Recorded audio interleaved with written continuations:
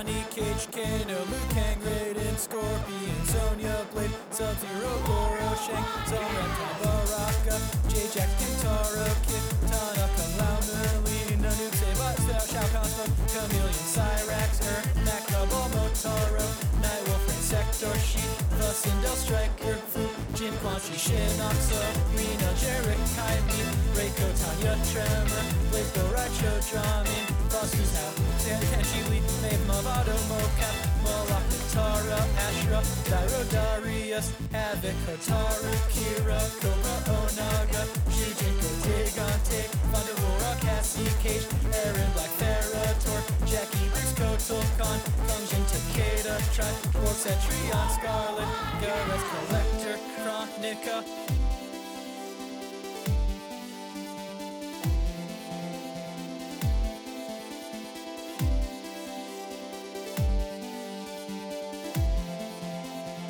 Welcome to Mortal Podcast. I am your host, Ben Meckler, and this is the show where I walk my friends through the entirety of Mortal Kombat lore from the perspective of a single character. Today, I've got a buddy who already has a very strong base of Mortal Kombat knowledge, so much so that she brought over like Mortal Kombat, the album, on CD. It lives in her car. Journalist. I didn't even ask how you'd like to be introduced. Journalist. Bon vivant. I dabble in karaoke sometimes. Karaoke artist. Oh, I'm a big champion of this documentary series called The Fast and the Furious. The Fast and the Furious champion. Movies. Mm-hmm. Justice for Han. Hashtag Justice for Han. President and Get CEO. that out there. Jen Yamato. Hi. Hi, Jen. How are you? I'm great. Although, by the way, thank you for having me on this wonderful program. Happy to. You were on the list from day one. I'm a fan of this program. I'm a fan of a lot of the people you've had on this program.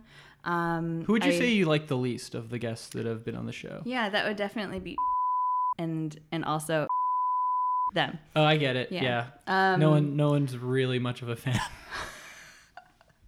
I will say I thought maybe walking into your studio to record this, we might find a CD player so I could play that CD that lives in my car of the Mortal Kombat, the album CD, which is probably one of the best purchases I've ever made in my entire life. I'd say inarguably. What year did you buy Mortal Kombat, the album? Very, very late. I happened across it, and we have not parted ways since. Wow. Yeah.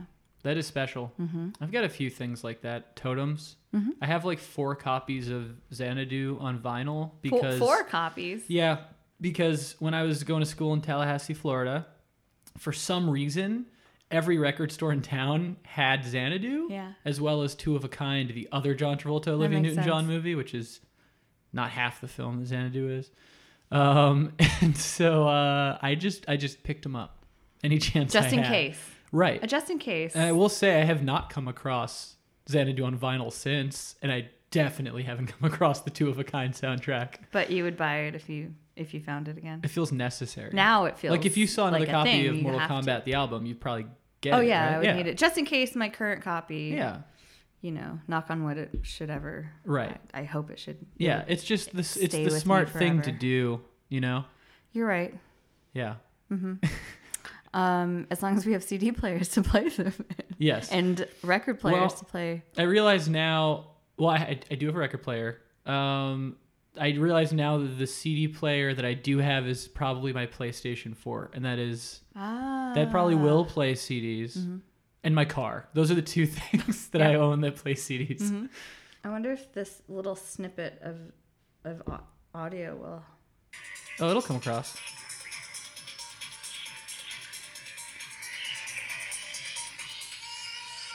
See, it's you texted me that clip with a video of you holding up the CD, and it reminded me of that movie Caché, where like they just keep receiving videos of the front of their house, because I was like, oh, that's definitely my street.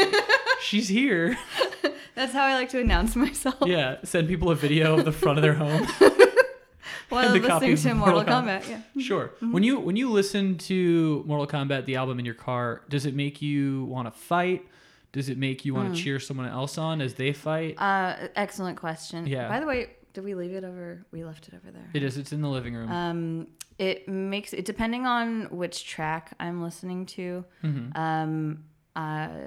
it makes you feel different things, because each track on this album, which was released, I believe, for the 1994 video game.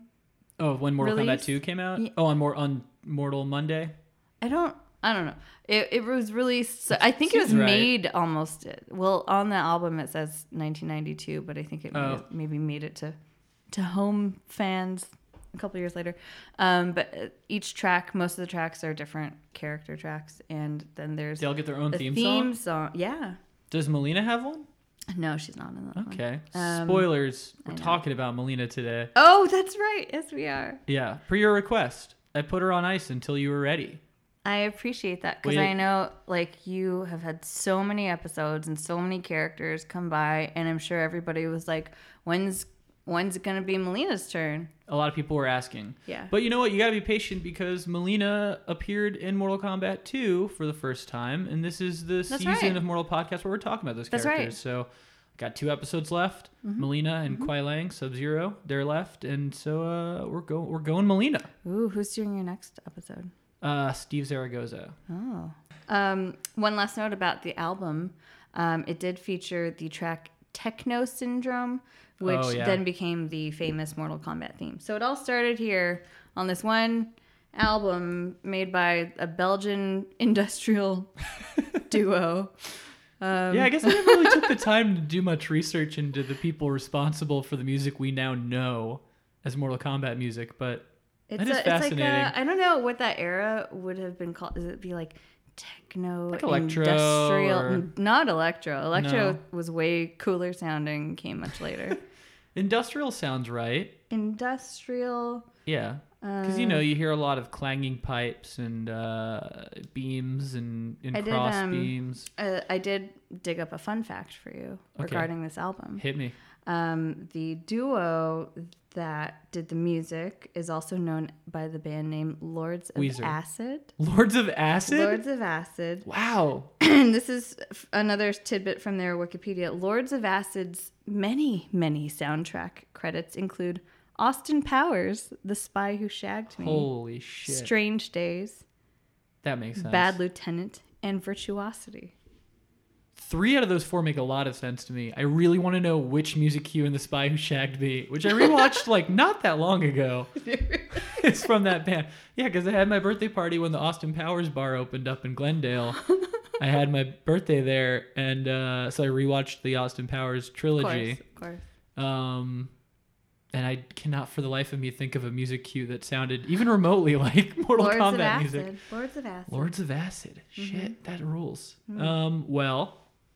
So Jen. I'm very excited about Melina, because the other thing that I have come to learn from listening to your fine program is that this is a podcast in which you talk at your friends about different characters from Mortal Kombat lore.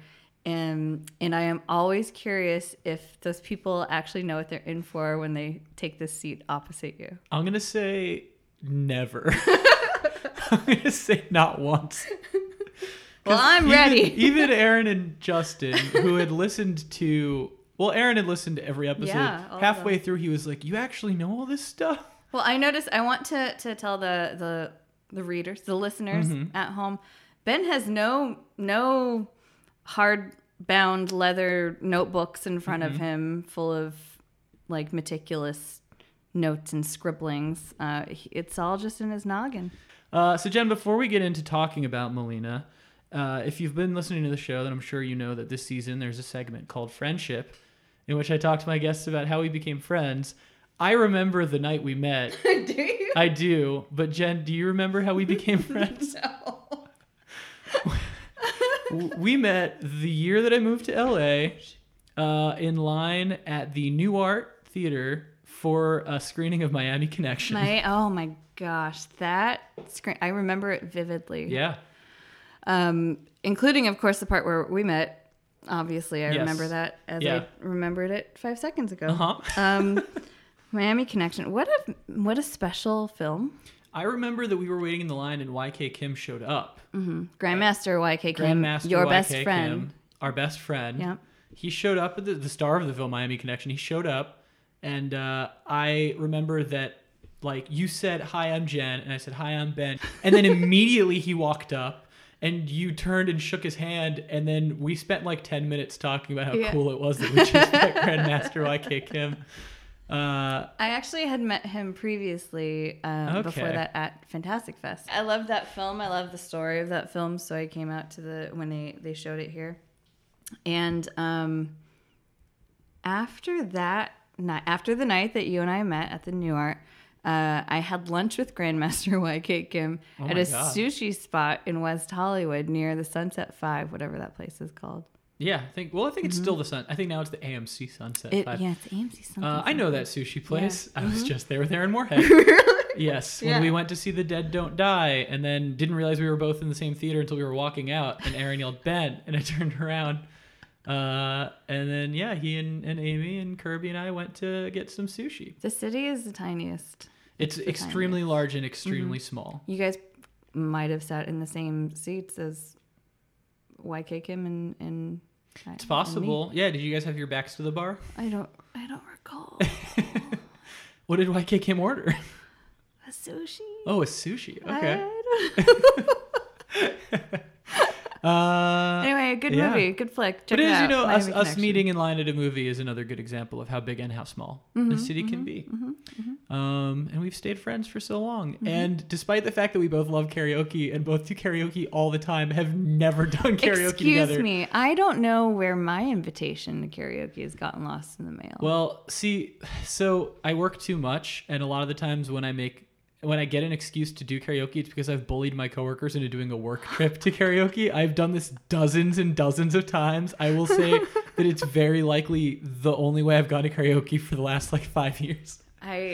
I relate very heavily to that. Sometimes you just gotta make it work. But I think make your friends go. Comic-Con always seemed like the likeliest place we would do karaoke together, and I feel like we've had a lot of near misses. So that's enough of karaoke podcast. Is it? No, it's never enough, but we'll have to save that for the next show. All right. We need to make some time to talk about Melina. Oh, right, Melina. Mm-hmm. Can't forget about Melina, like everybody else seems to. I know. Literally everyone. That's a big part of her story. I know. I'll ask you before we dive in. You said that Melina is your favorite character in Mortal Kombat, or at least if she was the one that you want to talk about. I assume she's your favorite. I don't know that I have a favorite. I have a favorite, I don't know, Newsies. Right. Character. Obviously. You don't have a favorite? I Newsies? do. Oh, but you do. I don't know. It's Crutchy. Crutchy's everybody's favorite. Everyone loves Crutchy. Oh, wow. That's a real character who's genuinely named Crutchy. He's got a crutch. I don't know. He's got a crutch, of course. Back then you called it like you seed it. I find Melina really interesting. I think she's one of the most intriguing characters because of all the stuff she's had to put up with in her life just to get to the point where she exists in Mortal Kombat in the timeline that we know. Yeah, no, she is she's a trip. She definitely is one of the most interesting stories, I would say, bar none, of all the Mortal Kombat characters, in part because she's been around for so long, but also because she always makes decisions that send the story careening in insane directions and drives the plot a lot of the time. So, I'm a big fan. Do you have have you been playing Mortal Kombat since the franchise began? Do you play the modern games? Most, and I think I've heard some of your other guests say something similar. Is my familiarity with the Mortal Kombat universe had a lot to do with the movies and with the arcade games that I would see out in the world as a child. In fact, the arcade games have a lot to do with your origin story. Yeah. I understand. Yeah. Which I love. I love that was one of Little Ben's first, well, in my mind when I'm hearing you tell this story, the way that your mind, your imagination was captured by the expansiveness of the entire world and the stories and characters. I love that. Big time. Yeah. Yeah. I mean, I think one of my earliest memories of any arcade setup was seeing Ultimate Mortal Kombat 3 at Galaxy Skateway in, I think, Margate, Florida. And staring at the screen and being like, oh, there's a robot and a ninja, and they're fighting in a desert. and there's a like lizard man. This is easily the coolest thing anyone's ever invented. I didn't skate at all. I just stood in front of the machine. Yeah. So were you also intrigued as a kid kind of by the arcade cabinets? From Yeah. Mortal Kombat? Well, you know, like I think for any kid, a lot of the same things drew your attention. You know, the monsters, the fighting, the brutality of the fighting. Yeah. Because I think a lot of people who were introduced to Mortal Kombat either through the games or the movie were of an age where like you want to be like bad and see like R-rated movies or see more mature things than you're probably supposed to be.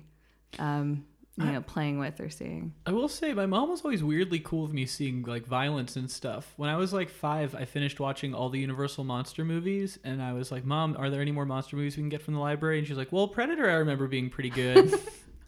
So I watched that. Amazing. And then I was like, well, now what? She's like, well, Alien somehow tied to Predator, I think. So I like watched those.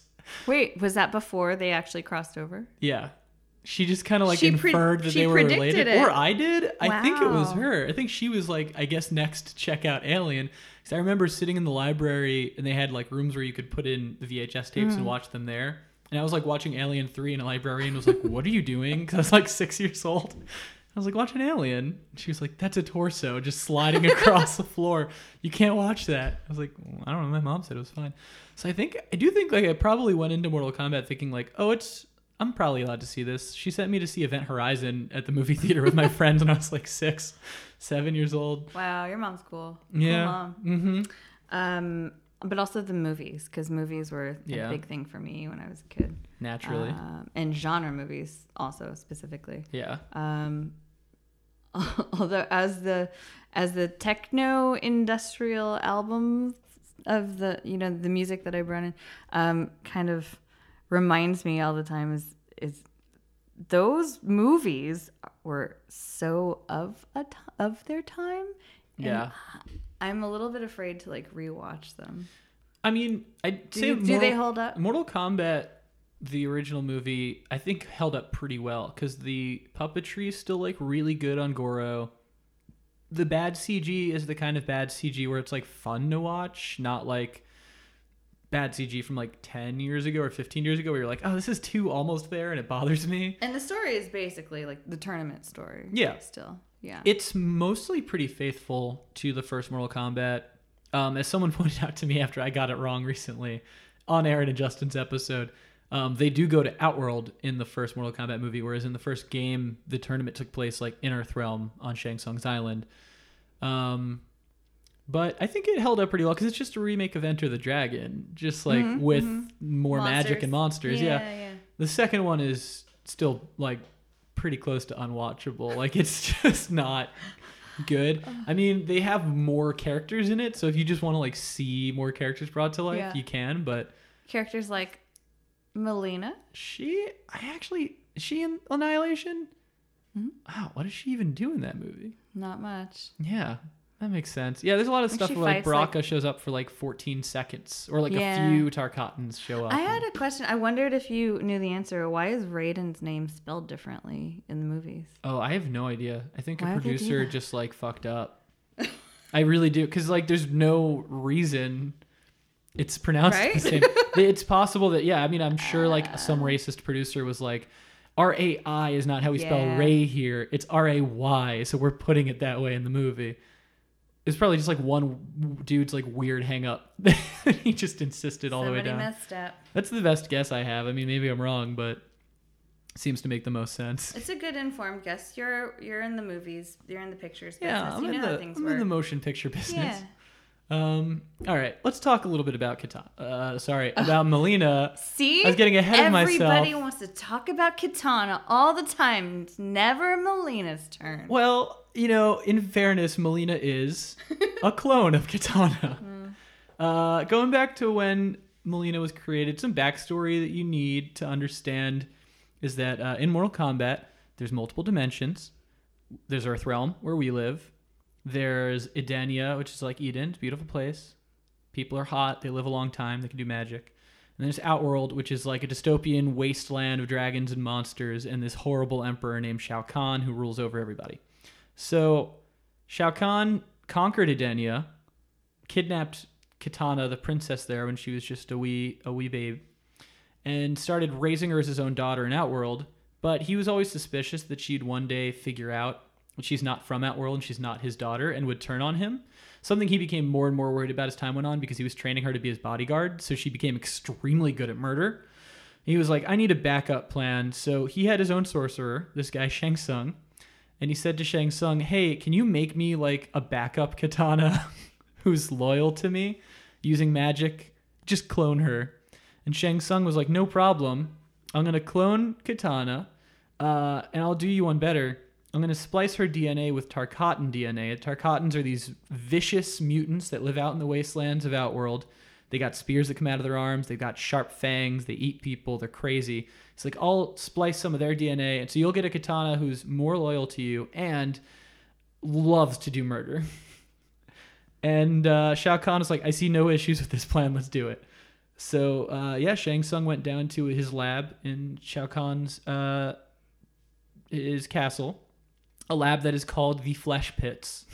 Yeah, with like capital F. Yeah, right? It's pretty grody. Yeah. The Flesh Pits. It's like you can smell it. Mm-hmm, you really can. Mm-hmm. You're like, that smells like a Halloween Horror Nights maze for sure. That's where your head was at, right? Oh no. Charred flesh. I really want to go to Halloween Horror Nights soon, and think that just reminds me it's always crowded. Yeah, people. I decided not to go to Halloween Horror Nights this year, and I did Not Scary Farm instead, and it was way too crowded, but I still had a really good time. But Not Scary Farm is kind of not scary. No, it was pretty scary this year, I thought. Okay. I don't know. I had a really good time. I thought it was fun. I mean, we started the night out waiting in line for like an hour and a half for something, which was a nightmare. But after that, we never waited more than like 40 minutes. So it got better. I don't know what the deal was. I'll give it another shot. Yeah. Anyway, sorry, the Flesh Pits. The Flesh Pits. Yeah. So the Flesh Pits, they smell like Halloween Horror Nights maze. Shang Tsung's down there. He's doing science, and he makes Mileena. She looks just like the beautiful and deadly Princess Kitana, except for the fact that she has sharp fangs. And in addition to really liking murder, she likes to eat people like the Tarkatans do. So she's like super dangerous, super deadly. And prettier than her sister. If she's wearing her mask. Yeah, they have a whole weird thing with her in the games where like if she has her mask on, it's like a Clark Kent thing. No one can. Yeah, you no think one it's can tell. Kitana because she's literally a clone, and then there's always a that lot of moment. like mistaken identity moments. Lots. You gotta have them. It's a big part of Mortal that Kombat. That propel plot forward. Yeah. So Shao Kahn, takes one look at Mileena and says, "Yeah, so I'm gonna raise you in the basement." God, from the start, Yeah, she never really had a strong foundation. Good parenting out the window. She was also born as like a fully grown adult, I believe. I mean, adult size, it's all relative in the world of Edenians because they live for like hundreds and hundreds and hundreds of years. So while... That's a really good point, though. Yeah, so while she was made to look like an adult, like even Kitana at that time was maybe 100 years old, and that is kind of like being an adolescent. We don't know what kind of jerk Kitana was when she was 5 years old. Yeah. We should cut Mileena more of a break, is my point. Yeah, I agree. But she was raised by a psychotic fascist god emperor who said, I need you to spend your entire life stalking Princess Kitana, who looks just like you. She's your sister. Don't ever let her know you exist. But if you ever think she's on the track to finding out the truth about her heritage, just kill her. And then you can be my daughter for real. And that's the like insane, manipulative, abusive mentality that Mileena was raised with. So this is one of the reasons why I was hoping to do Mileena when I was able to come on your show. And I'm really worried you're about to say because it's a lot like Migra. No, because I feel like she's misunderstood and is the character most in need of therapy. And I feel a lot of, I feel a lot of sympathy for her. For someone who's painted as a monster that just loves to kill and is hypersexualized, is insanely hypersexualized to the extent that it got a lot better in the last couple of games, and it wasn't so bad at the very beginning. But there's a middle stretch where all the characters got like really hypersexualized, and Mileena has a costume that's just like a few strips of toilet paper. It's around like her prives. It's like she's like Lilu in Fifth Element, trying to like. I would go as far as to say it's worse than Lilu. Yeah. because Yeah. the costume, like her wrap around her boobs is only as wide as like her nipples. That's it. Yeah. It is pretty gross. So like she has this terrible dad. She got to live in the basement, stalk her sister who never wants to be her friend. Who gets to have a real life. She gets to Yeah. watch her sister have a real life. And gets to be a princess. Yeah. I mean, what kind of complex would that give any person? And you don't get to wear clothes for years, It's probably freezing.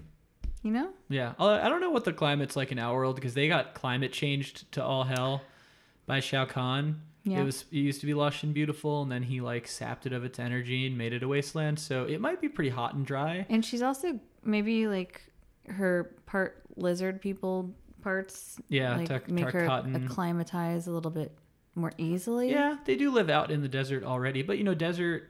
It's a difficult climate to get used to because it's really hot during the day, really cold at night. So I would say it's fair to say that Melina probably got cold at night all the time, growing up. Oh, that's see.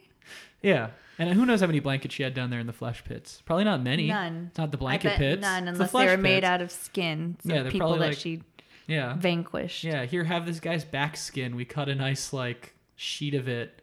Gross. See? No one wants that. So I hope that on this episode, what we accomplish is really re-examining who we know Melina to be. Well, if you've listened to the show at all, you know that by the end of it, we're going to be making all sorts of excuses for Melina. So it's going to happen. So here's where her story really kicks off. So Melina, grows up stalking Kitana, and that's pretty much it.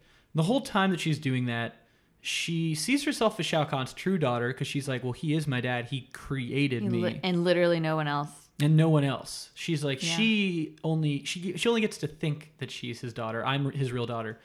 At the same time, in her twisted mentality, she also really wants to kill Shao Kahn and overthrow him and take over Outworld.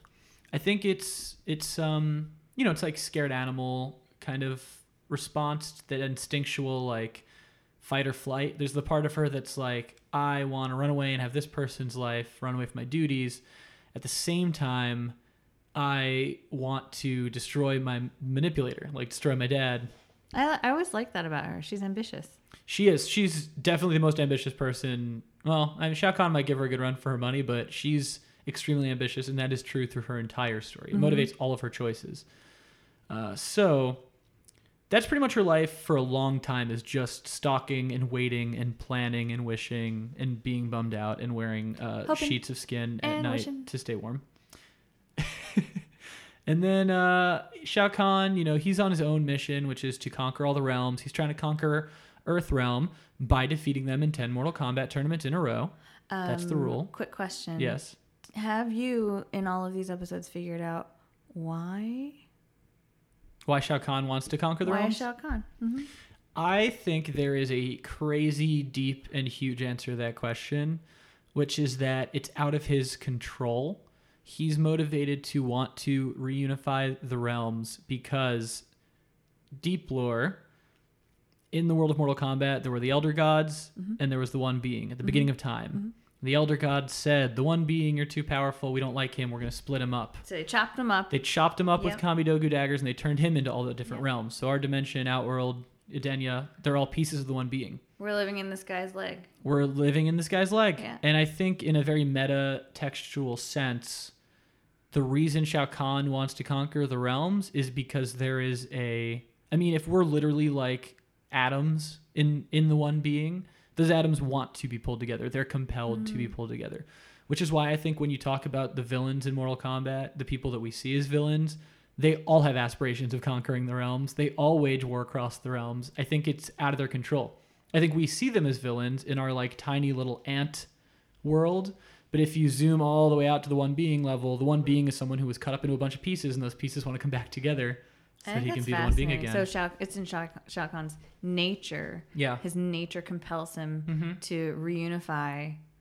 It's just his methods are, Yeah. questionable. And you could argue why him and nobody else, but I think it's random. I think it's because he originally was meant to be a god in charge of protecting Outworld, and he abandoned that duty to instead be a conqueror. Raiden, the god put in charge of Earthrealm, he never decided to conquer the realms. So I think it's just random selection. Maybe it's a strength of the will thing. Interesting. But I do think it all comes back to that like crazy, like huge concept of us all being a part of a celestial being that was cut up to pieces and became dimensions. So within that mythology, in order for any of the realms to merge with one another, they have to win 10 Mortal Kombat tournaments in a row. A rule that makes tons of sense. And so Shao Kahn is on like tournament 10 with Earthrealm when he loses, and he's pissed. So he insists on doing a do-over tournament on his home turf, and he makes all the Earthrealm warriors come to Outworld for another fighting tournament. And that's where Melina's life kind of changes, when her pattern gets broken. So while Melina is following Kitana through Outworld, where all these Earthrealmers have now come, she notices that Kitana is spending a lot of time around the Earthrealmers, and she realizes that Kitana has not only already found out about the truth of her heritage without Melina noticing, she's planning on defecting to Earthrealm. So Melina finally gets what she's kind of been waiting for, the opportunity to strike and to kill Kitana. So Melina reveals herself. She says, hey, I'm a fucking clone. I'm going to kill you and replace you. And Kitana's like, you are a freak. You're a monster. And fights her. And Kitana wins and kills Melina. It's tragic. So Melina's dead. But in the world of Mortal Kombat, no one's really dead. Right. Her soul is transported to another one of the realms, the Netherrealm, which is basically hell. And the rules for why people's souls go there is a little confusing. Sometimes it seems like it's the same way that hell works in our mythologies, which is like when you die, if you're bad, you go to hell. But sometimes it seems like deals have to be made with necromancers who are brokering the souls of the dead. That makes a little more sense to me, especially for what winds up happening to Melina as soon as she gets to the Netherrealm. So she awakens in the Netherrealm. She looks around. She's like, oh, it's even hotter here than it was in the Outworld, probably. And she's immediately... Good thing I'm not wearing any clothes. And so she immediately gets recruited by a fallen elder god, this guy named Shinnok, who back at the dawn of time, when the elder gods split up all the realms, he was like, let's all pick one, right, guys? And they were like, okay, we don't like you, Shinnok. And he wound up trying to fight them and overthrow them, and they banished him to the Netherrealm. So he's been waiting in the Netherrealm for his chance to strike. And more specifically, he's been waiting for this whole like Shao Kahn thing to blow over so that he can wait until the dimensions are kind of weakened and then strike. This is where it kind of feels like Greek mythology. It gets pretty Greeky. Yeah, I'd say so. So yeah, Melina is recruited by Shinnok and his little sorcerer buddy Quan Chi, who are like, hey, Melina, help us out. We're going to go conquer all of the realms. And Melina's like, all the realms? Like, even the ones Kitana's in? And they're like, yeah, dude, whatever, sure. So they say to Melina, like, hey, why don't you go observe the rest of Shao Kahn's, campaign, see how it goes. And when someone in the war between Outworld and Earthrealm has lost, that's when we'll strike. You just let us know. And Melina's like, yeah, dude, you got it. So she goes back up to Earthrealm. She watches Shao Kahn finally get defeated and presumably killed. She watches Kitana then, while Shao Kahn is weakened, liberate Edenia, the realm that she originated from, and sort of take over and start rebuilding. And she reports back to Shinnok and Quan Chi, and she's like, hey, I got a great idea. Why don't we start with Edenia and fucking strike there? Because they're the weakest. They're just starting to rebuild. And Shinnok and Quan Chi are like, great idea. Let's do it. Melina can't wait to help. So they contact a traitorous Edenian, this lady Tanya. She opens a portal in Edenia. I love that her name's just Tanya. It's just Tanya. I mean, at least it's Tanya with a Y, which feels a little spicier, but not really. She's Tanya. So yeah, with this traitorous Edenian's help, they open up a portal in Edenia. The demons of the Netherrealm, in addition to like Melina and Quan Chi, they spill out. They immediately conquer Edenia before it even has a real chance to rebuild, and Kitana gets locked up. And Melina goes to her prison cell immediately and is like, looks like you got everything you wanted, huh? Must be so great to be a princess with your nothing now. And she's taunting her. But Melina, being a very bloodthirsty person, it's never enough for her to just, have an emotional victory. She wants to kill Kitana. She still wants to taste that blood. So she unlocks Kitana's cell and says, yo, fight me. Let's do this. I get it. Yeah. And Kitana kicks her ass. But this time, Kitana, being obnoxiously Kitana, says, I don't want to kill you. I'm going to lock you up. I bet I'm going to change your heart one day. So she just kind of trades places and locks Melina in the cell and is like, one day you'll change your heart. I like that. You know. I like it. I guess looking at it from Melina's perspective, I'd probably rather die. Right? I mean, think about it. Melina is like, you know, she's a very hard-edged person. She's very hyper-focused on killing Kitana. And then not only does she get humiliated by her again, but Kitana is like, one day, sister, you'll see. We can be friends.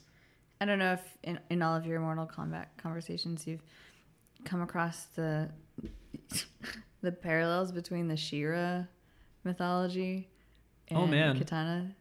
I haven't thought about it at all. So basically, like, She-Ra, her real name's Adora. She's brainwashed by the bad guy to become his, like, head military honcho, and then she realizes her true identity is with these good sparkly people in this other place, and so she switches sides to oh my god. Does she have an evil twin?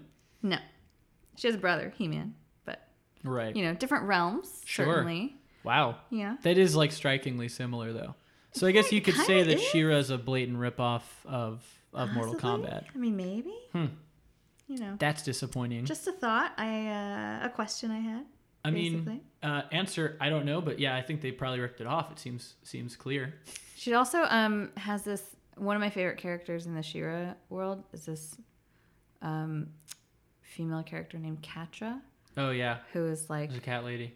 Yeah. But she's like kind of cool. She's like the Melina of She-Ra. Whoa. Where she's technically a bad guy. But not.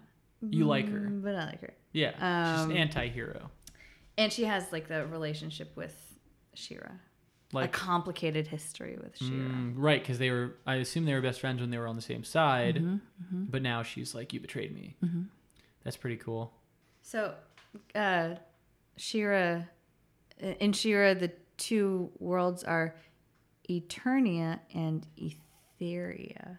Oh, that's kind of cool. Which sound a lot like everyone breathes ether. Denia. It does. I have questions for the Mortal Kombat writers. I'm telling you, it definitely Mortal Kombat came first. That's what you said on another show about something else that it seemed. Yeah, and it similar was to, correct then right? too. Yeah. Star Wars, Harry Potter, they all rip off Mortal Kombat. It is true though that Mortal Kombat came first, 1982. There's no way She-Ra came before 1982. Definitely in the same, like... Definitely the same decade. But definitely not... 85.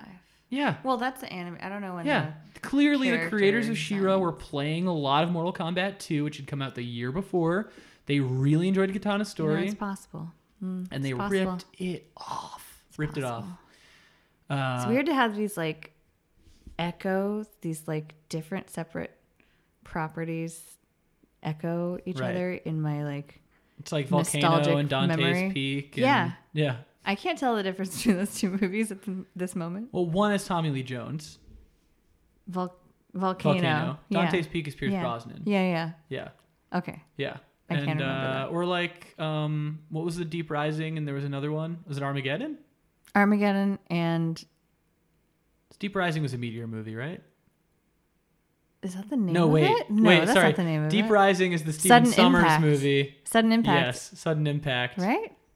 No. That's the Jean-Claude Van Damme movie. Deep Impact. It's Deep Impact. Deep Rising is a really awesome Steven Summers movie where a bunch of criminals try to rob a cruise ship and then a sea monster attacks it. I'd watch that. It is the coolest movie. I love it so much. Deep Rising rules. But yeah, Deep Impact. Deep Impact, yes, is the meteor movie, and then Double Impact is the Jean-Claude Van Damme movie. The twins. The twins. Yeah. We figured it out. We figured it out. We did it. Movie people. So Melina gets locked up. Kitana's like, sister, I will redeem you, and then Melina sits in that prison for like years. How many? Like, I'm gonna Like, say did they forget her? no. It's more like there's absolutely no way Melina was ever gonna be like, sister, being in jail really changed my mind. I love you now. She's too strong-willed. It wasn't gonna happen. So something else happened instead. She's sitting in that jail. I'm gonna say maybe 3 years passed. Okay. And then within that time, Shang Tsung, you remember the sorcerer who helped make Oh yeah. Melina? He forms a deadly alliance with Quan Chi, you know, the little sorcerer who met up with her in the Netherrealm and was like, hey, what's up? What other kind of alliances there in Mortal Kombat? Yeah, it's the only kind. Oh, yeah. Yeah, I guess friendly alliance Okay. maybe. If certain sure. characters, they got up together as buddies, but then they did kill. So, yeah, no, I think Still it's the only deadly. kind. Mm-hmm. They were just took the name and ran with it. They were like, we are the Deadly Alliance. They're like, that's our band name. So they get together and they slaughter pretty much everyone, starting with Shao Kahn, who was like barely, you know, he's on his last legs. They go and they murder him. And then they also kill every single hero in the Mortal Kombat story, including Kitana. So Melina is probably like cackling, like, haha, that rules. She's there in jail. But these events, this Deadly Alliance going on their like killing spree, lead to the accidental resurrection of this guy called the Dragon King Onaga. He's like the old emperor of Outworld, the one that Shao Kahn overthrew like, you know, thousands of years ago. He gets resurrected, and what is the first thing that he decides he wants to do? Take over all of the realms. Oh. Naturally. He wants to take over also? Yeah, he's like, you know what I want to do? You know what I've got like a hankering for? First, conquering realms. pizza, then conquering Yeah, he's realms. first off, I've been dead for a long time and I'm starved. Right? There's Yeah. a lot of things I would want to do. Well, the very first thing he does is kill the Deadly Alliance and then resurrect all the people they killed and make them his undead army of zombies. There's a lot of take backsies. Yeah, there's a lot of death and resurrection, but I will give Mortal Kombat credit in that usually when there is resurrection, there's consequences. Like, for instance, yes, Kitana gets resurrected. No, she's not good old Kitana again. She is his zombie slave. So, Onaga decides that he could use Melina.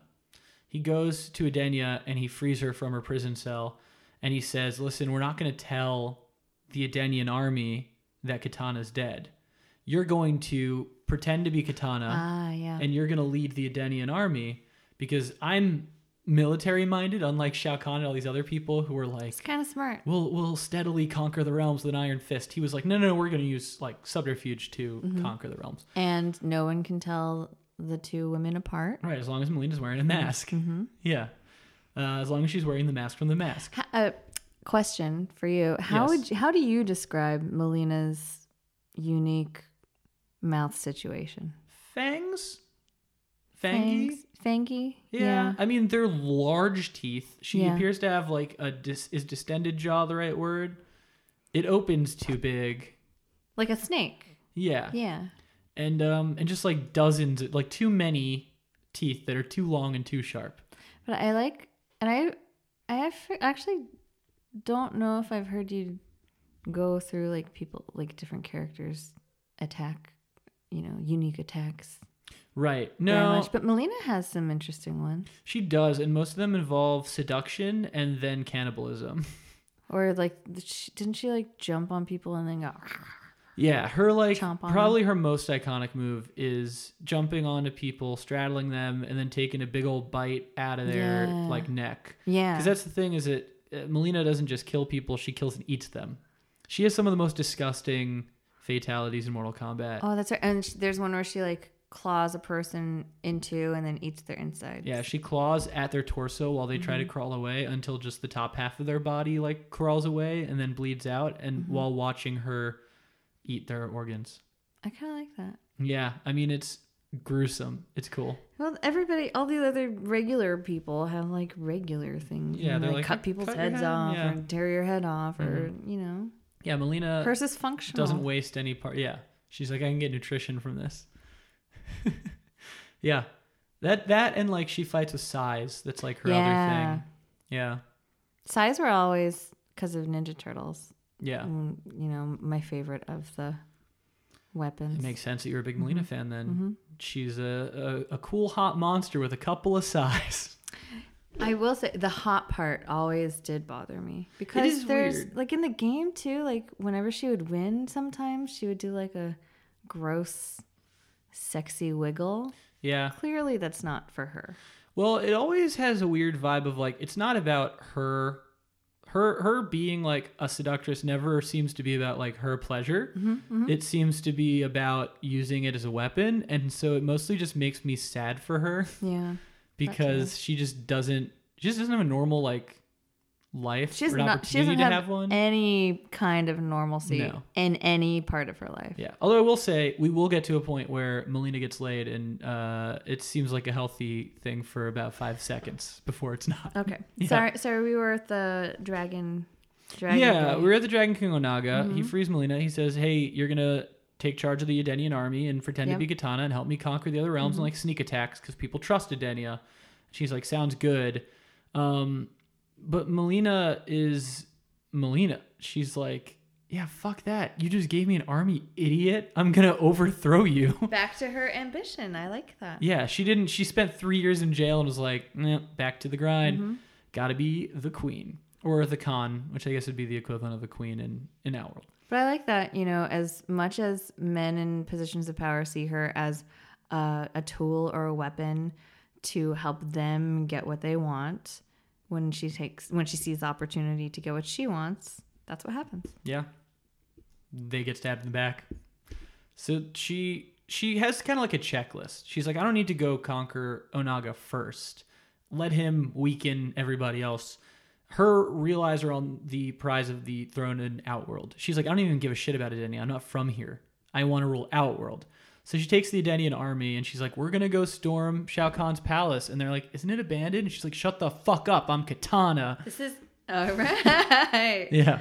This is getting a little Game of Thronesy now. It is. Yeah. And it gets like way more Game of Thronesy later when they definitely started borrowing stuff from Game of Thrones. She gets like a nickname that's straight out of Game of Thrones. So she marches her Edenian army to the ruins of Shao Kahn's palace, which hasn't really been like occupied for a long time. And she takes the throne. She just claims it. But as soon as she does, there's a little knock on the doors of the palace. There's another army coming to take her down because, as it turns out, Shao Kahn is not dead. Shang Tsung just killed a Shao Kahn clone. Why would you teach a god emperor how to make clones? Who knows how many clones this guy has? How many clone armies are there? Who knows? It's almost like there's an attack of the clones. Who would you say is the Jar Jar of Mortal Kombat? I don't know, because, what is Jar Jar to you? I guess it's kind of a big question. It is. I mean, who is Jar Jar?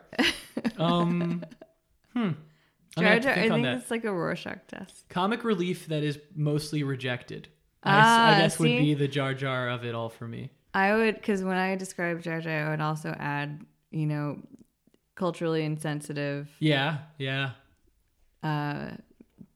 does not fit the vibe of anything else Yeah. here.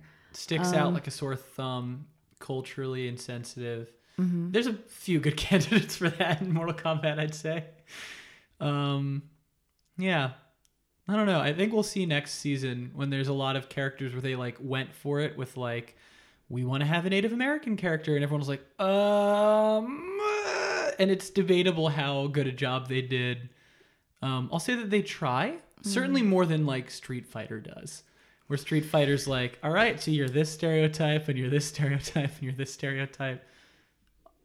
I think it was Sarah Benincasa who was on your show and pointed out the Orientalism that runs rampant throughout all of the lore, It's the the backbone. movies, the games, Yeah. all of it. And I was really glad that she pointed that out. It's nice that when you have a reappraisal of something like Mortal Kombat, that is part of the conversation. Yeah. And it's a part of it that I struggle with too, because on the one hand, it's cool to see Asian-y stuff represented in a pop cultural product that's so, reaches so wide. But it matters how that is presented. And that's how I feel about a lot of things in Mortal Kombat.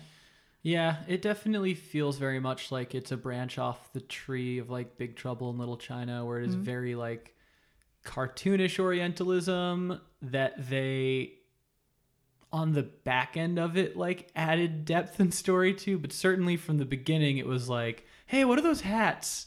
Yeah, we put one of them on Raiden. Hey, you know, I mean, there's definitely like several characters where a lot of their action is clearly like a geisha thing that they're reaching for, like Katana's fans. And Yeah, it makes my skin crawl. yeah.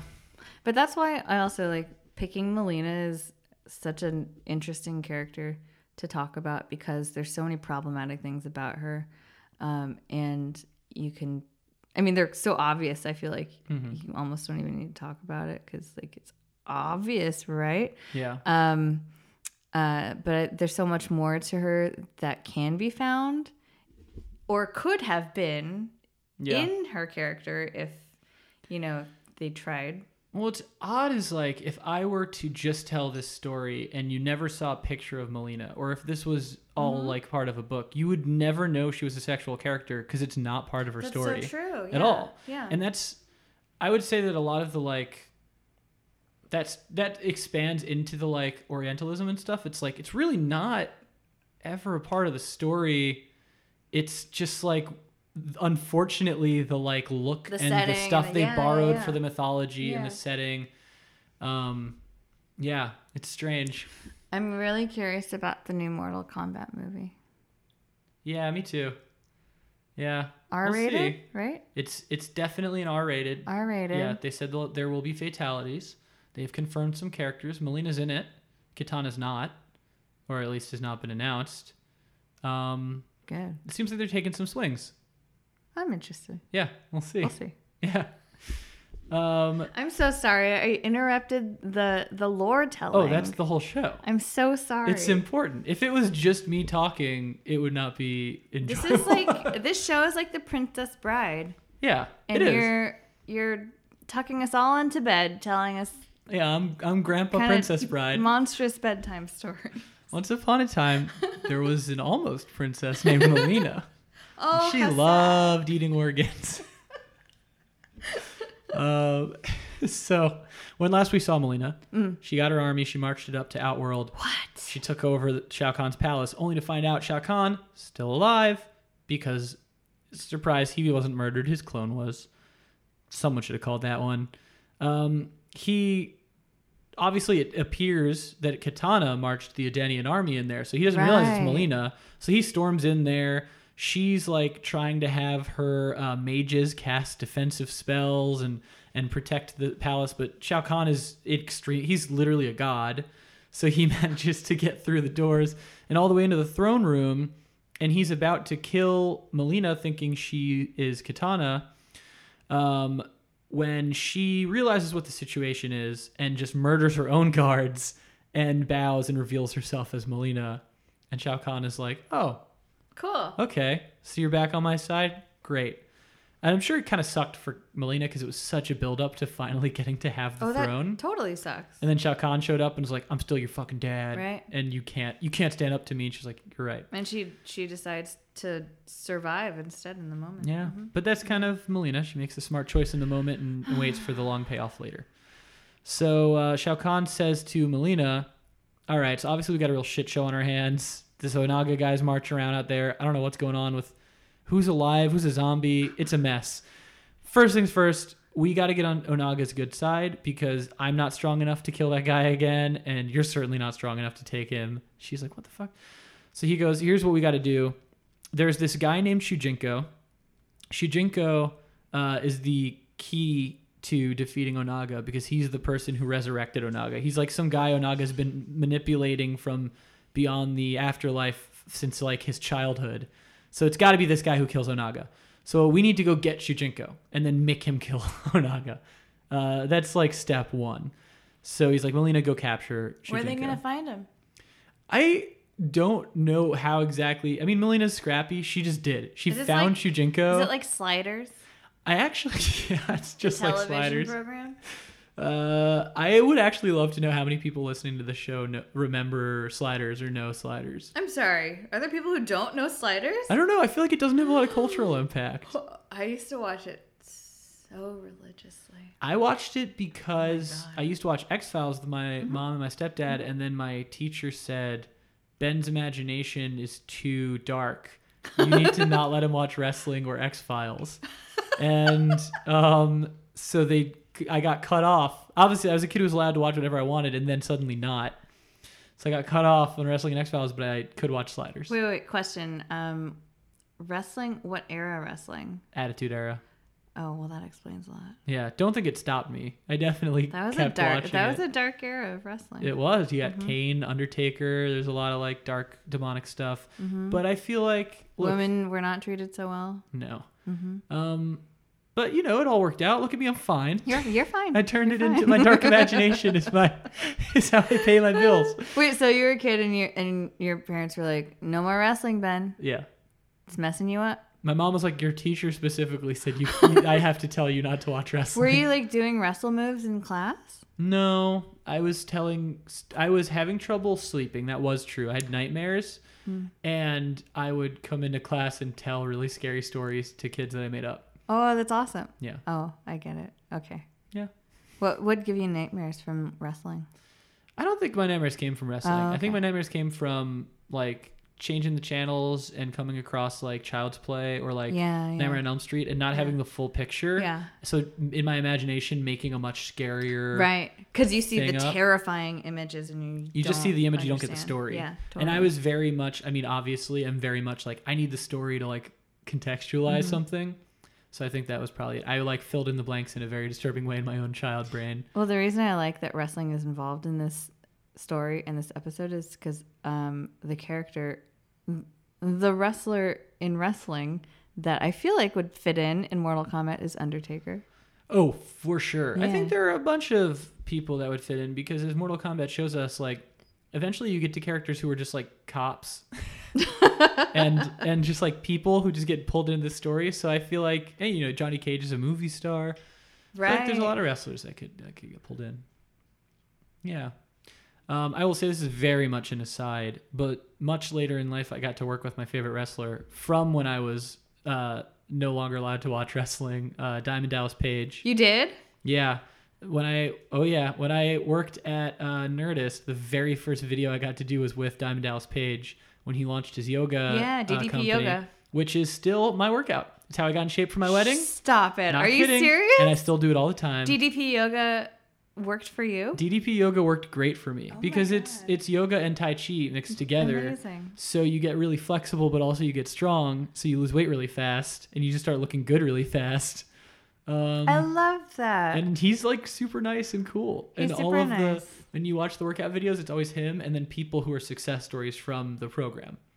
So it's like it's Real nice, people you know, who it's went like yeah. it's like a vet who was like injured and like the program helped him get back into shape, or like just like a mom who just wanted to like feel good again. Like it's awesome. I love that. I love it. great. There's a really good app. You can subscribe. I will do a free ad for DDP Yoga. Shout out DDP. Come on this podcast anytime man. you want. Dally, anytime you want to come on the show, I would love to have you. I do still have his number. I could text him at any time. He does sign all of his texts, diamond emoji, scissors emoji, the diamond cutter. Amazing. Yeah. I met him at a WrestleMania once.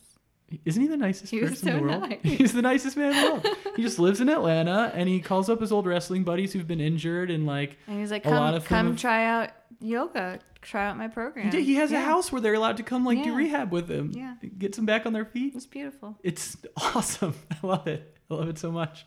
That's a real sidebar. The DDP of the Mortal Kombat franchise, Shujinko, he just got kidnapped by Melina. And she, you know, has Shujinko in her hands. She has the weapon she needs to kill Onaga. And now that Melina's tasted real power, she's felt like the leader in Edenia. She briefly had the throne in Outworld. She's like... She certainly had enough with all these other people usurping her. She has, and she's like, these wars, Shao Kahn's quest to conquer the realms, Onaga's quest to conquer the realms, they're bullshit. Who cares? I'm going to take over my own place. I just need somewhere where I can rule, but I'm done with these stupid like arguments Good. between people over who rules what. So she says, I'm ditching Shao Kahn. I'm not finishing this mission at all. I'm going to go back to Edenia, which is pretty much open right now, and I'm going to conquer it during this shaky political era where there's all these different factions. But before she even makes it to the throne room in Edenia, as soon as she gets to Edenia, she comes across this demigod, this guy who's like half god, half Edenian, this guy named Taven. Uh-oh. Can we trust David? Yeah, he's a nice dude. They get into like a little scuffle, but ultimately what comes out of it is that she finds out that there's a prophecy that he's a part of. The prophecy states that there's a pyramid that's going to raise out of the ground in Edenia. The Pyramid of Argus, who was the god that used to rule over Edenia, like the Raiden, like the Shao Kahn. At the top of this pyramid, there's going to be an elemental, a giant fire god named Blaze. And the prophecy states that whoever gets to the top of this pyramid, who kills Blaze, is going to attain godlike power, pretty much the power of the one being. So like beyond a god, beyond an elder god, you're going to become the most powerful anything in the known universe, in all the realms. I know where this is going. Yeah, so Melina is like, you know, she's an ambitious person. She's like, I'm going to this fucking pyramid.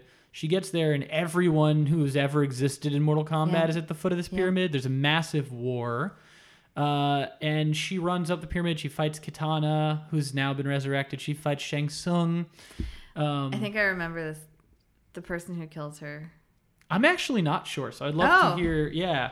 I thought, Looking back, I had a hard time figuring it out. Visual in my head of the pyramid and just strewn with bodies. I will say this is, she gets pretty close to the top of the pyramid before she dies. Doesn't her dad kill? No. Oh, okay. I don't think so. Okay. Well, it's possible. It's undecided. So basically, they get to this pyramid. The pyramid rises up out of the ground. Blaze rises up the top of the pyramid. Stryker, that like cop I mentioned earlier, immediately sucker punches Melina in the face, knocks her to the ground. That. I remember that too. Yeah, and runs up the pyramid. Melina makes it back up. She jumps on Shang Tsung's back. She's like biting him. He throws her off. And somewhere in there, she dies. Yeah. Actually, everyone dies. The only people to make it even to the top of the pyramid are Shao Kahn and Raiden, you know, the two gods that are kind of remaining. Shao Kahn kills Blaze. He attains the power of the one being. He's the most powerful being in the universe. He's about to kill Raiden. When Raiden does his saving throw, he grabs his little amulet on his chest and he sends a message to himself back in time. And that message is, he must win. Which is way too vague and creates a huge problem. That's so in that vague. We loop back to Mortal Kombat 1, the first like tournament that happened in Outworld. In Earthrealm, the 10th tournament that happened in Earthrealm. We go all the way back to like Mortal Kombat 1 canon, and now everything starts changing because Raiden's just trying to decipher what he must win means and starts making choices that have a real butterfly effect, like in the film The Butterfly Effect. I like, I did not like the film Butterfly Effect. Have you seen the alternate ending? It gave me nightmares. Give me nightmares. Also, my mom caught me sneaking into that one. I told her I was seeing something that wasn't rated R, and then I went and saw Butterfly Effect, and when I came out, she was waiting in the lobby. No way. It's the only time that ever happened. And she was like, what movie did you see? And I was like, let's see, what was out at that time that was like PG-13? It might have been like I Spy with like Owen Wilson and Eddie Murphy. I like the introduction of prophecies and time travel. Yeah. It shakes it up. It does. It really I mean, Mortal Kombat keeps throwing curveballs. It gives you a lot more like storytelling avenues to run down. And it's kind of interesting in that like it's only sort of time travel. Time travel is interesting in Mortal Kombat because it doesn't seem like there are alternate realities. It seems like there's one straight line, and then that line keeps getting overwritten. So I think it's not like Raiden traveled back in time. It's like a message went back in time, and now everything I said with Melina no longer exists. Now there's a new path that's being tread. But it's made all the more interesting by what we already know about Melina. It's made more interesting because of what we know could happen, and then how things go differently. And I'd say that Melina is actually the person whose life probably changes the most of everyone. That might not be true. Some crazy shit happens to Kitana. But so, new timeline. And in this timeline, a lot of stuff changes. One of the main things that changes is that Melina is created much later in Kitana's life. Kitana is like a full-grown adult who's already fought in one Mortal Kombat tournament. When she happens to amble on down to the flesh pits and sees Melina. Flesh pits. Yeah, she sees Melina on like a gurney, having like just been awakened. Oh, I remember this. It's horrifying. Because there's something that's kind of sad that happens when they meet. Yeah, she immediately looks at Kitana and says, sister, come closer. And Katana goes, you're a monstrosity. So mean. Yeah. Why is Katana such a mean girl? I mean, I ask you. it is interesting because it's like one of the scariest things I can imagine would be if you walked into like your house one day Yeah. and saw a version of yourself that Yeah, had yeah. like giant fangs. But look, you have no siblings. No. Maybe you always wanted a sister. Yeah. Here you go. The first And she thing you rejects say is, you're an ugly monster face? You're a I mean, monstrosity. come on. Yeah. Didn't have to be that way is all I'm saying. It is needlessly cruel. Mm-hmm. So suffice to say, they immediately fight. And I get it. And Katana wins, but she doesn't kill Melina. She's just like, I'm going to go tell Shao Kahn off. This is horrifying. Or actually, I think she's like, I'm going to tell Shao Kahn that there's clones of me down here. Shang Tsung's probably behind it. She doesn't even put two and two together. God, Katana's so dumb. She's dumb as a rock. And so Katana goes and tells Shao Kahn. Shao Kahn is like, jig is up. Yeah, you're not from here. You're from Edenia. You're She-Ra. Yeah, you're She-Ra. If you're familiar with this other program, I don't know if you've seen She-Ra, Katana. I know I put parental locks on the TV, so I don't know if you saw it. Yeah, he imprisons Katana and is like, Melina's officially my daughter. He says that out loud. He's like, she's my daughter now. Now That is and masterful forever. parental manipulation. It is. It's messed up. Yeah. He clearly needed some daddy lessons. So This is a really good soap opera. it So is. far. Yeah. That's all Mortal Kombat is. It's also all wrestling is. Clearly, I was Wrestling born is into definitely soap operas. Yes. Um, This is all wrestling. This Yeah. is all I wish that actual soap operas were more like Mortal Kombat. The only one weird one that ever existed in my timeline in Dark my life Shadows? was Passions. Do you remember Passions? Passions has like psychics and shit, right? Mm-hmm. Yeah. And like crazy stuff, and then they canceled it. Did they have monsters? They had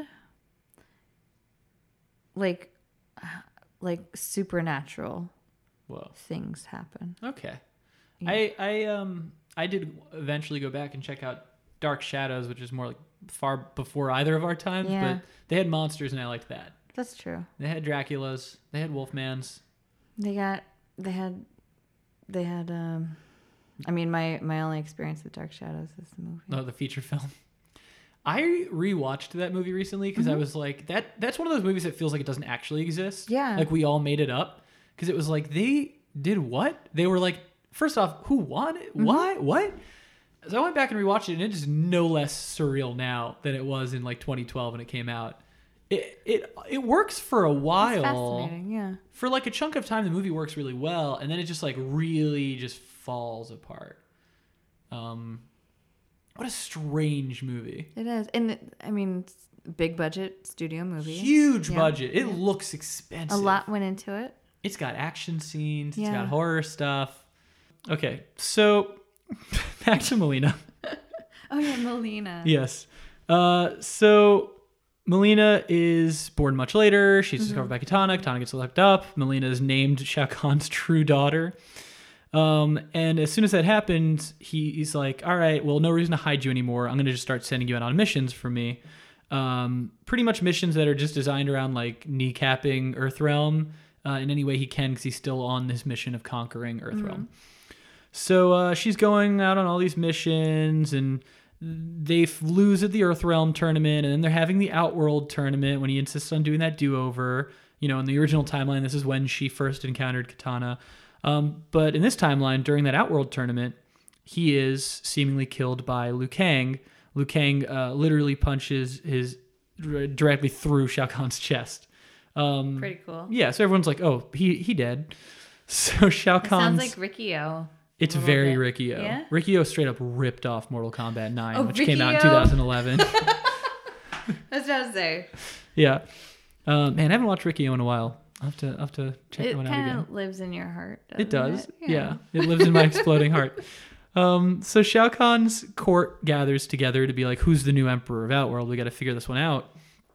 And someone, I believe Baraka, who is a Tarkatan, says Melina is the rightful heir. She is his daughter. He said it himself. That's right. And Melina really likes that idea. But before she can say, like, damn fucking right I am, Shao Kahn walks in. He's been healed. I think it was by Quan Chi, that sorcerer from the Netherrealm. He's been healed, and he's like, I'm fine. And Melina's immediately like, all right, and like bows to him again. She's like, just kidding. Yeah, everyone's like, oh, my emperor, we weren't talking about how to replace you. And so Shao Kahn shows up, and he's like, new plan, fuck the tournament. I'm going to lead an invasion of Earthrealm. We're just going to go for it. And Melina's like, yeah, okay, cool, I'll help. So Melina goes to like New York City. Where the invasion is really kicking off. You know, dragons and half-dragon people and centaurs and cyborgs are storming through the streets. And Melina's like with them, like, this is my army. Centaurs? Yeah, they got a lot of centaurs in Outworld. It's like a whole thing. Yeah. I never knew that. Yeah. So, Melina's just like in this very exciting new place. You know, maybe she wants to catch a show. She's got a new job. And in this invasion, you know, Melina acquits herself well. She fights a bunch of people. She fights some cops. But in the end, Shao Kahn is ultimately defeated, like permanently. Like the Elder Gods cart him off to be for real dead forever. And a power vacuum is created in Outworld. And who was the last person mentioned as a potential heir? Melina. Melina becomes the queen of Outworld. She becomes Melina Khan. And there's a title in Outworld. So for years, Melina rules Outworld with an iron fist. Do you think she's happy? I think she's happy to a fault because she is quickly dubbed the Mad Empress by the people of Outworld and is known to be crueler than Shao Kahn ever was. And crueler literally than the person who sapped the entire dimension of its natural resources and turned it into a wasteland. But, okay, is that reputation earned? Do we know for a fact or... Yeah. Okay. Because, you know. I don't know. Yes, people are certainly, I mean, when it comes to leadership, going to be harder on a woman. Yeah, and history is written by men. Yes. This is why we have all these biopics about female monarchs now. Many. I mean. Correcting history.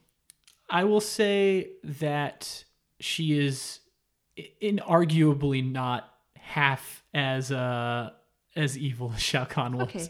She's being terrible to the people of Outworld. She's destroying villages for fun to the extent that people from Outworld are leaving to go to Earthrealm as refugees, and there are like huge interdimensional refugee camps in Earthrealm.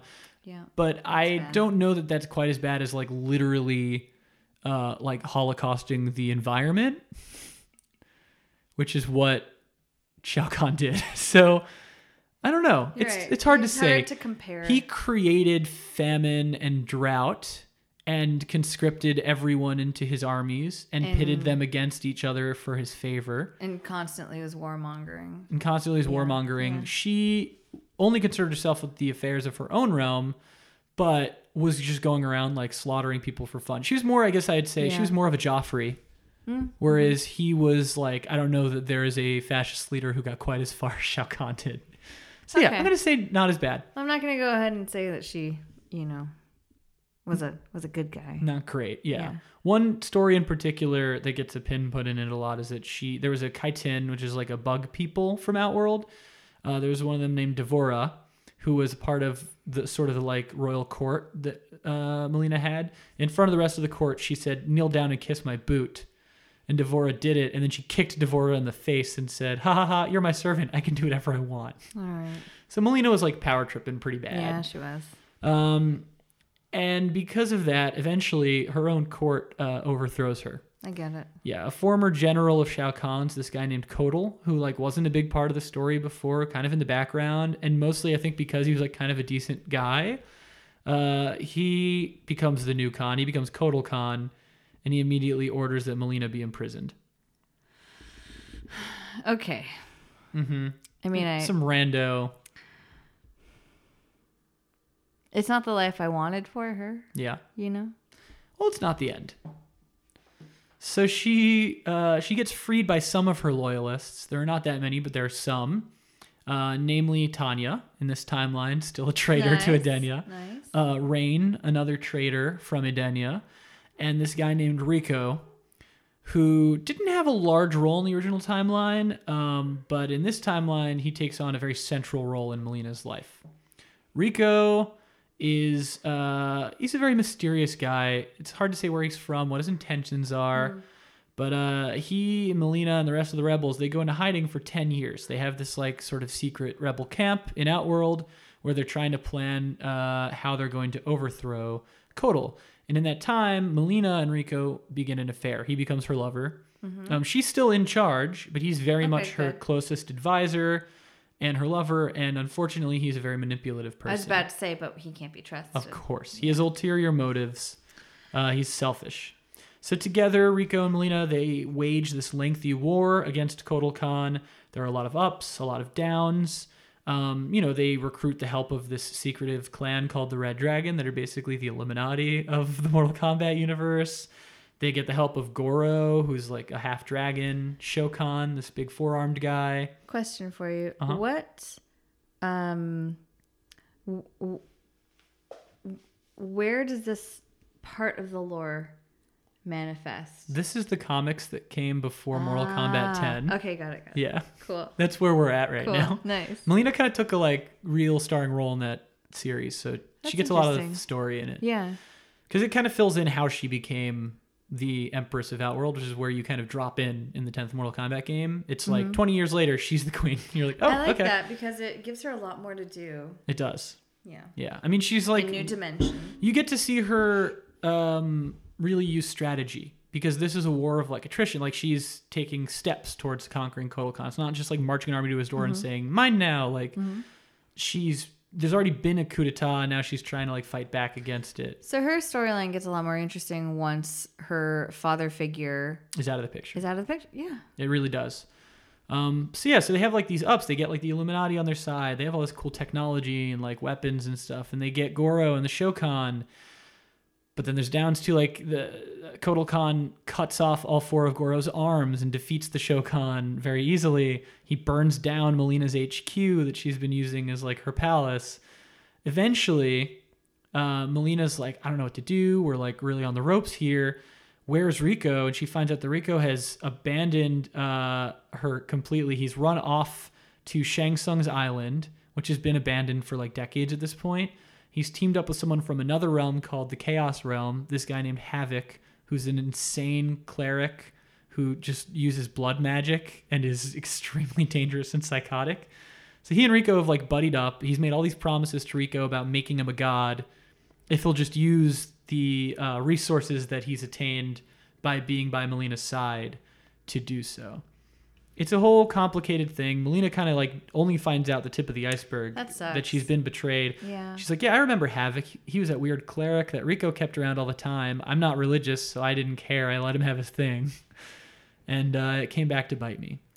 I'm sad for Melina. Yeah, so she finds out he's off on Shang Tsung's island doing blood magic with his friends and plotting to betray her. It's what always happens, am I right? I know. It's like they say they're going out for like to see the game, sports night or whatever, and they're doing blood magic. With their buddies. On the island. It's like, babe, it's just my college friends. Like, we never get together. And we're just going to go do some blood magic on Shang Tsung's island. It's just like, can you just like be cool and just like let me hang out with Havoc? Oh. Yeah. Well, Melina never finds love. Yeah, the one time she does, she's just obsessed with being a blood god. So she goes to Shang Tsung's island, and when she arrives there, she sees another fleet of boats arriving. It's Kotal Khan's army. He had gotten information about like Rico doing blood magic, and so he shows up there too. And they're in the middle of this huge 3-way battle. It's like the forces that are aligned with Rico, with Melina, with Kotal. And Kotal and Melina actually wind up working together because Rico is a much bigger threat. He's using blood magic, which is very dangerous. It drives you insane when you use it. It's literally using people's blood. So you need a lot of bodies to do that. It's a very genocidal form of magic. So they actually wind up working together. This has now become like Game of Thrones meets Magic the Gathering. Yeah. Yeah, it has. I mean, it's just like crazy fantasy at this point. Yeah, this is the most. fantasy, This is the most they've ever developed like Outworld. Once they got to this part and they were like, "Oh shit, we have all these cool environments, all these cool like people and monsters. Like, let's come up with new characters. Yeah, let's come up with like a political struggle we can put them in." That's interesting. So they do get there. They do defeat Rico, but then Havoc shows up. He's extremely powerful. I mean, he's from a realm that we don't really know anyone else from, the Chaos realm. It's like an unknowable magic. That's a good name for a realm. Chaos Realm? Yeah, it rules. Unfortunately, it also has the super lame Order Realm that came with it, where everyone's a cop. Yeah. It sucks. So Havoc shows up and immediately, like, captures Kotal and captures Melina and starts using Melina's blood to resurrect Rico and turn him into a blood god. Well, men never stop just leeching off of Melina. Literally leeching at this point. Unfortunately, fortunately, who could say? It was also one of Havoc's crazy tricks. He turns Rico into the blood god, but he gives him too much blood. It's too much power for Rico to handle, and Rico explodes.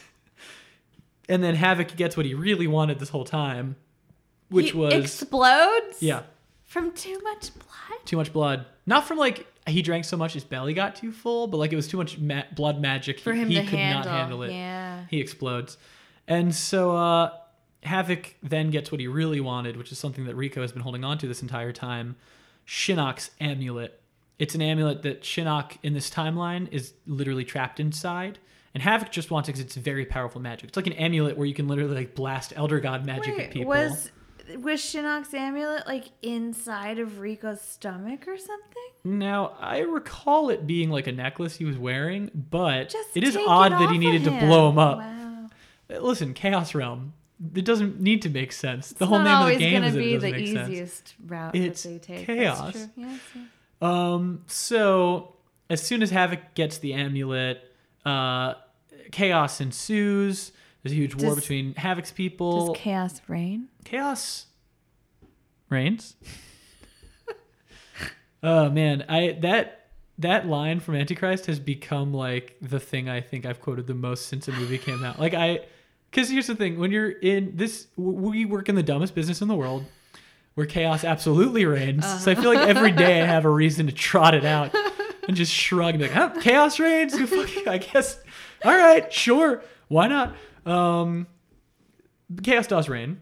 Yes. There's a massive, insane brawl, and amidst the chaos, Melina snatches up that amulet and pretty much ditches any of her allies that are left there and gets the hell. We've come to expect that from Melina. And by honestly, now. like, fair. Every man for himself at this point. And so she gets the hell out of there. She retreats back to Outworld with Shinnok's amulet. She meets up with the few allies that she has left, and they're just like, let's plan. Let's plan to figure out how we're going to take out Outworld. So sometime later, Havoc's been dealt with. Kotal Khan has retaken his throne. Melina's like kind of in the background trying to figure out how to overthrow him. And she finally takes a swing. She makes an assassination attempt using Shinnok's amulet, the one he's trapped in. Mm-hmm. But the assassination attempt goes awry, and she fails. And even using the amulet actually weakens her because it's Elder God power. It's like using it is extremely draining. And so she and her remaining rebels have to run away to their camp, but they got sloppy. She underestimated the power of that amulet. They're easily tracked back to the camp. And Kotal Khan sends Devora, who you'll remember me mentioning, someone that Melina really slighted, to go track her back to the camp.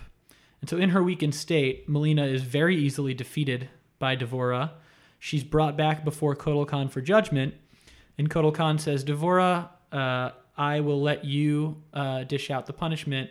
I say that Melina needs to be executed. It's the only way. I mean, she's tried to overthrow me so many times. I know better than to lock her up. It's the only way to deal with her. And so Devora executes Melina in the most gross way anyone I think dies in Mortal Kombat. She gives her a deep kiss in which bugs come crawling out of Devora's throat and into Melina's body and eat her from the inside. And Melina dies. Wait. I remember that. Mm-hmm. It was in Mortal Kombat 10. Is that like one of the famous Mortal Kombat kisses? It is a death kiss? I'd say so. I'd say it's up there for sure. Yeah. But that is Melina's story up to this point. Where we stand in Mortal Kombat now.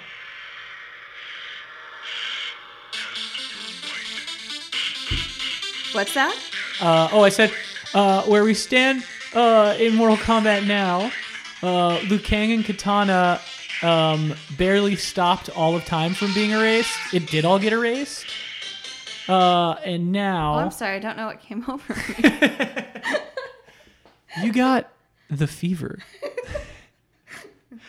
You needed to do some combat. I had to commemorate Melina's death. That Melina's sucks. dead, You know but what? all of time's been erased, and a new timeline's going to be Oh, created. And the people in charge of creating that timeline are Liu Kang and Katana. So I'm going to say it's honestly a 50-50. Either we get the Katana that's like, I've had enough fucking Melina. There is no Melina in this timeline. Or we get the Katana that's like, I'm going to give Melina a new path. A shot, yeah. I'm going to give her a version of her life where she is my sister and we do get to work together. And I really want to see that. I hope that is what we do get to see in the future for Melina. But for now, she's someone who was born into an abusive parental relationship, was created to be different than everyone else and to feel grotesque, but at the same time to be treated as a sex object. And ultimately that led to her having lofty ambitions that at every turn she was just not designed to be able to meet. So It's a tough such road. A sad story. Yeah.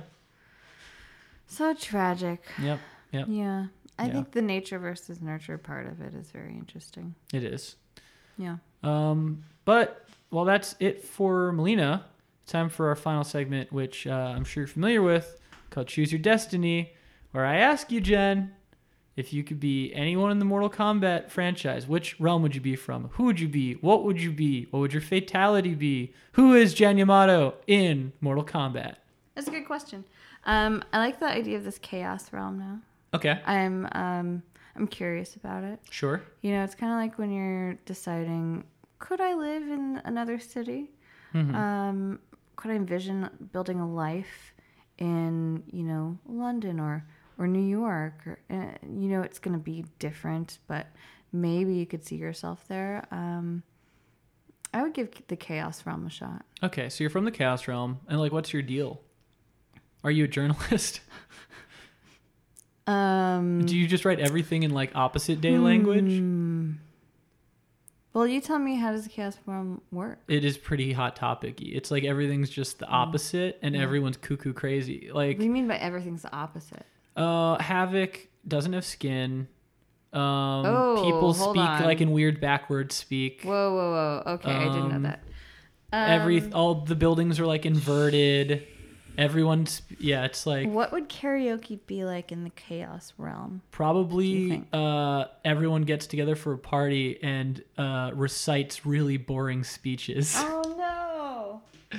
So Chaos Realm, as you're saying, is opposite world. Everything's opposite. Okay, I don't know about that. Chaos reigns.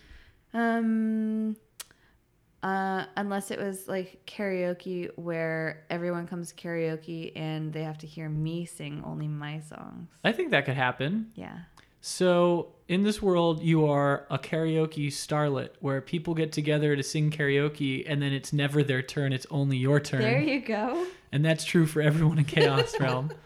And do you have a song? What's your karaoke song in the Chaos Realm? Because remember, it can't be your karaoke song here. This is the Chaos Realm. It can't be this? It could be. But the thing is, I feel like that would be your karaoke song here. It should be. But you're in the Chaos Realm. So, what would never be your What would never be your karaoke song if there was order? This is okay. That's a really hard question to answer because I have a lot of go-to karaoke songs. What would you never choose? Nothing. There's nothing I would never choose. Okay, well, What I about like you? that. So then in this world, in the Chaos Realm, people go to karaoke to sing with their friends. It's only ever your turn, and you go up and don't sing anything. Oh, that sounds terrible.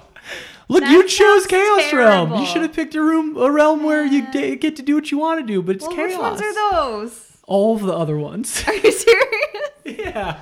Chaos just sounded so fun. It does. It is. But I guess if you want wild, crazy stuff, but not to have to do everything opposite style, I would just go to Yeah. Outworld. Okay, yeah. You got monsters. Outworld. You got acid pools and purple deserts. It's like and almost always nighttime in Outworld. Too, it does right? feel that way. Sometimes it's like daytime and you're in like, Or it looks like- markets and there's like Yeah. dragon beasts walking through. Oh, and see, that centaurs. sounds cool. Yeah. Okay, that's Okay, so where all I the would karaoke like to stuff, but live. there. Yes. And you do the Mortal Kombat I theme. mean, Outworld KJ. An Outworld KJ. I There love you it. And what's your fatality? A fatality. I deliver it whenever somebody's butchering a song that I love. Mm-hmm. I don't know how I would do it. You got Let's to pick. see. Let's see. Yeah. I suppose it would have to do with the microphone. Sure. Actually, we didn't even talk about Melina's other kills, which are very inventive and acrobatic. They'll involve a lot of jumping and biting and slashing. She's got like a dancer's movement. She's lithe. Yeah. Mhm. I suppose I would just have to like shove a microphone into somebody's Beehole? skull. Oh, skull. Oh, yeah. No, Okay. I'm not shoving that there. That's not where. Right, this isn't The Chaos microphone Realm. Okay, so your fatality is you say that was lame and jam the microphone in someone's head. Yeah. That rules. Do you then sing into the microphone and it makes their head explode? Yes. Okay. Yes. That's tight. You're much better. This is why you make up the I'm well stories. practiced. This is And why again, you- it's kind of what I do for a living, That's but what you've not. been doing since you were a child. It is. It really is. I definitely did go to school and lie about fatalities that are not in the game. I was one of the rumor monger kids. What's the best fatality you've ever made up? Dang, I don't know. I do remember that, like, at one point a friend told me, like, there's a video game called Total Annihilation where you can do whatever you want. Like, it's totally open. Like, it was before Grand Theft Auto 3 came out, but they were basically pitching me Grand Theft Auto 3. And I was like, could you, like, pick a flower and, like, stick it in someone's eye? I don't know why, when I was a little kid, I was like, could you do that? And they were like, yes. And then I told all my other friends that, and it wound up being extremely not true. But, so that would probably be the best fatality that I inadvertently made up. Picking a flower and then sticking it in someone's eye. Yeah. Jen, Singing would have to. Yeah. it was an That's a honor. good one. It was an honor to have someone who loves Mortal Kombat so much on the show. I'm Thank so you glad. for having me on this program. Absolutely. I'm glad we were able to make it work. I appreciate that you have been a fan of the show.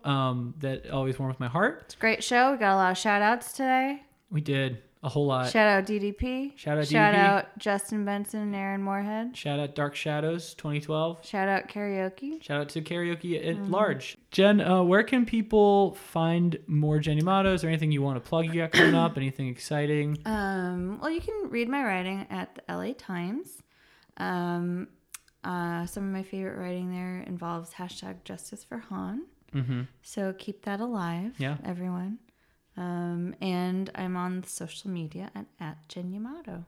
Hell yeah. What about yourself, Ben Meckler? Well, you know, I still got all the same stuff coming up. I got Kipo and the Age of Wonder Beasts coming to Netflix next year. I don't think I'm allowed to say when next year, but very soon. It's a wonderful show. And then I'm out with some projects now, and hopefully I'll have something to announce. We'll see. One day, maybe.